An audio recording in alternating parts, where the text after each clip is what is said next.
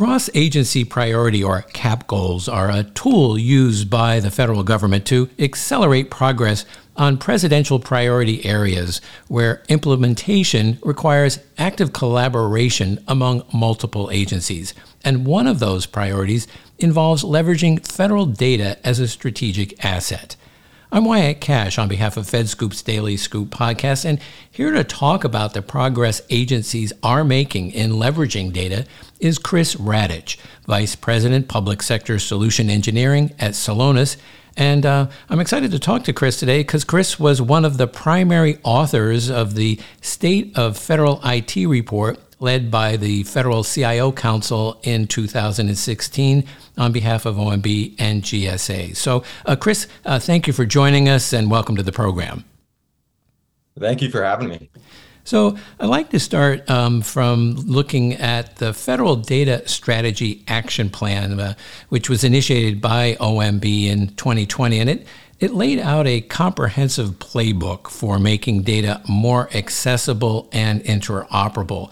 But based on your perspective from your original reporting and what you've seen since, what did OMB get right and maybe didn't get so right about the federal data strategy?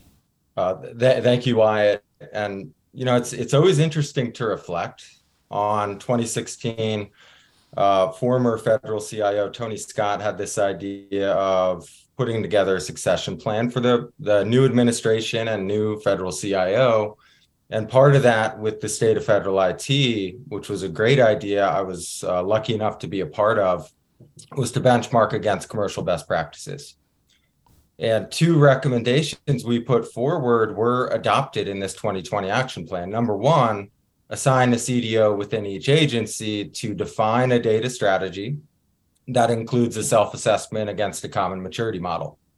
So great job there. And then number two was to update data governance model within your agency to bring mission organizations to the table when it comes to data initiatives. So I really applaud OMB on taking this guidance in terms of commercial best practices. And they have done an outstanding job implementing those two pieces. Now we kind of shift to, if we were writing a new State of Federal IT report in the year 2023, what would it look like when it comes to data initiatives? I'll use the oil analogy. This is pretty well known in terms of data is the new oil, primarily because of its value and the fact that organizations, government and commercial, run on data. We're all becoming analytics organizations at the end of the day. So if you think of oil in the 2020 data action plan, you extract oil. And I think they've done a great job of focus on developing an inventory of strategic data assets. That's primarily extracting data, finding it and extracting it. We've put a lot of management around these data sets with governance, cemented the agency CDO, Chief Data Officer. Really fantastic there. I also love the concept they put into place of any data initiative should start with a priority agency question. That's fantastic because it roots these initiatives more into mission problems around the veteran, around the warfighter, et cetera. But if you think about that oil analogy, we're really focusing a lot on extraction, a lot on cataloging and finding the data. How do we take this policy now into refining the data, just like you would with crude oil, to make it valuable to the end consumer or constituent in our case? And then how do we distribute it? So provide an analysis that has relevance both inside government and outside government. That's really the next step. And I don't think it was you got it wrong, because if you look at that oil kind of life cycle I just explained, you need to start with the extraction. You have to understand your most valuable data assets and how you're going to both mine those and make them available. But now the question is, I think we can be more technology centric in future policy on how do we apply innovative technologies to these data sets? And that's in the refinement and the distribution. There's been a lot of press lately on AI and ML. I work in the process mining space, which is in that category of technology. And we need to understand how we take these data sets beyond just dashboards into more forward-looking technologies that could really change government. Well, you make a couple of great points there, one of which is the evolving role of the CDO, and the importance of asking the right question at agencies. And I am intrigued to hear as well about how far we've come in this extraction model, as it were. But let me ask, what do you see as the most relevant areas of the action plan now for this administration to continue to pursue? And where do you see the sort of CDOs needing to focus next? So I read the entire document of the 2020 action plan and went through it a couple times, but Action 9 just kept sticking out to me. And there's some reasons. Action 9 is improved financial management data standards. If you've been watching the news lately, you've seen debt ceiling discussions have brought, I'd say, government procurement to the forefront. It hasn't necessarily been framed that way, but debt has topped 30 trillion for the first time. The ceiling is being potentially raised again. And the question I ask is, how do we leverage this data to not necessarily reduce and cut program spend, but to find inefficiencies in some of these payments within a procurement end-to-end process that will help us continually manage against this debt ceiling? I do believe this is kind of a moment of austerity for government. So I just think that's the biggest mission problem we have right now. So let's frame this Action 9 and continue to execute against it. I think Action 9 was well framed, and I really applaud some of the efforts there.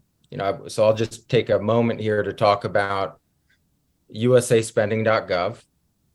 Great effort there to bring a transparent view to where government spend is going within an agency and in terms of what categories that spend is going against.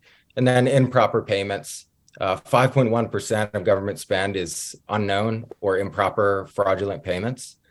And we need to continue down this quest. But a lot of what we've done in this space is still two-dimensional. We get views of spend by category or spend by agency, and the same thing with improper payments by agency or category. How do we continue these efforts, but get, I'd say, more sophisticated and have a 3D view of government spend and a three-dimensional view of an agency's procure-to-pay process? That will really move the needle against this really austerity, I'd say, policy and discussions that are going on right now. Absolutely. Well, to just broaden the scope of the Federal Data Strategy Act, a lot of the emphasis there was on figuring out ways to leverage government data as a strategic asset. And we certainly saw a lot of that during the pandemic, the ability to accelerate research, for example. I'm be interested to hear, what examples are you seeing of note of how agencies have really started to leverage data as a strategic asset? And how should government executives be thinking about leveraging data more effectively in the years ahead? It's a great question, because I'll kind of double down on the two-dimensional or 2D to 3D view. If there was a headline of what the next iteration of the 2020 action plan looks like, it would be, let's move to a three-dimensional, more sophisticated views of our most valuable data sets. I mean, so a two-dimensional example would be COVID-19. A whole lot of visualizations and dashboards were leveraged to track, for example, vaccinations by county. Really, that's a simple visualization, very, very valuable. But can we take that a step further? So I work in the process mining space now. It's a transformational technology. One of the things that it brings to the table is you're transforming some of those pretty flat data sets, financial data sets in particular, and you're adding in things like a timestamp and a case ID. And what that does when you transform your data, it gives you the ability to visualize in a 3D world how spend routes through an organization. This is completely different than a two-dimensional dashboard. So that would be my vision in terms of what should we do. We need to be, I'd say, more sophisticated in the technologies we apply to our data sets. And I would propose in this next action plan that every agency implements a process digital twin. So that 3D view of your procure to pay process. Now, just imagine how impactful that is given the current climate around the debt ceiling. And an example of who's done it is innovators over within the Department of Defense, within Navy's financial management organization. They've leaned in, created a process digital twin for procure to pay amongst other financial processes, and have tremendous visibility on where inefficiencies are occurring and where they can dive in deeper in order to get even more control on their spend. I really believe this whole process digital twin concept, starting with procure to pay, it's going to be pervasive 3 years from now. So if policy can help accelerate this emphasis on getting a deeper, more transparent view into your procure to pay process, it would be greatly, I think, appreciated from my end, but it'll move the needle on some of the conversations we're having within kind of the macro legislature. Absolutely. And we're hearing a lot of, I think, innovative opportunities around digital twins, because you take these virtual models and then you can test different solutions or different remediation approaches and see which ones work and work effectively without having to invest in these long-term overhauls. You can kind of see in near-term view what can be done to improve things on that. So thank you for mentioning that. I'd like to ask one last question. What, as I think you would agree, one of the key constraints of leveraging data is finding enough people with the necessary data management and analytic skills. So what's your advice for agencies when it comes to finding those right data skills in today's tight labor market? Yeah, this is a really difficult challenge for federal leaders. There's a finite level of data, both analysts, engineers, and scientists.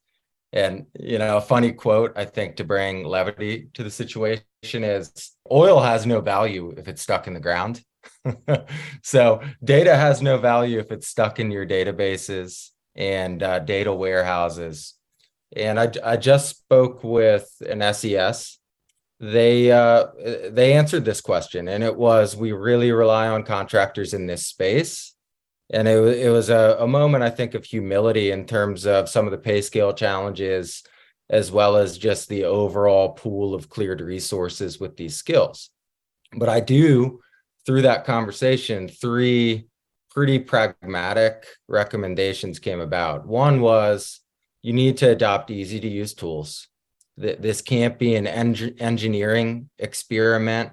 Like, adopt out of the box software that can be leveraged by users within the financial management community. You've probably heard this, Wyatt. It's called citizen development. And in this case, I'd call it citizen analytics. Also, don't look to staff an army of data engineers and analysts, or data scientists is the new buzzword. Strategically upskill and reskill existing staff with a data background. Every IT organization, every ERP organization in government has DBAs, database analysts. So they have the fundamental data skills, like understanding data models, understanding data extraction and integration. These are the people who you want to look to upskill. And then have this small set of folks specialize on platforms and take a leadership role. So you're probably never going to staff up at the analyst or engineer level where you don't have any reliance on contractors or vendors, but have folks take leadership roles to build centers of excellence around these technology OEMs. Well, Chris Radich, thank you so much for sharing some of your insights on the art of leveraging data as a greater strategic asset for federal agencies. Really appreciate your joining us today. Thanks, Wyatt. My pleasure.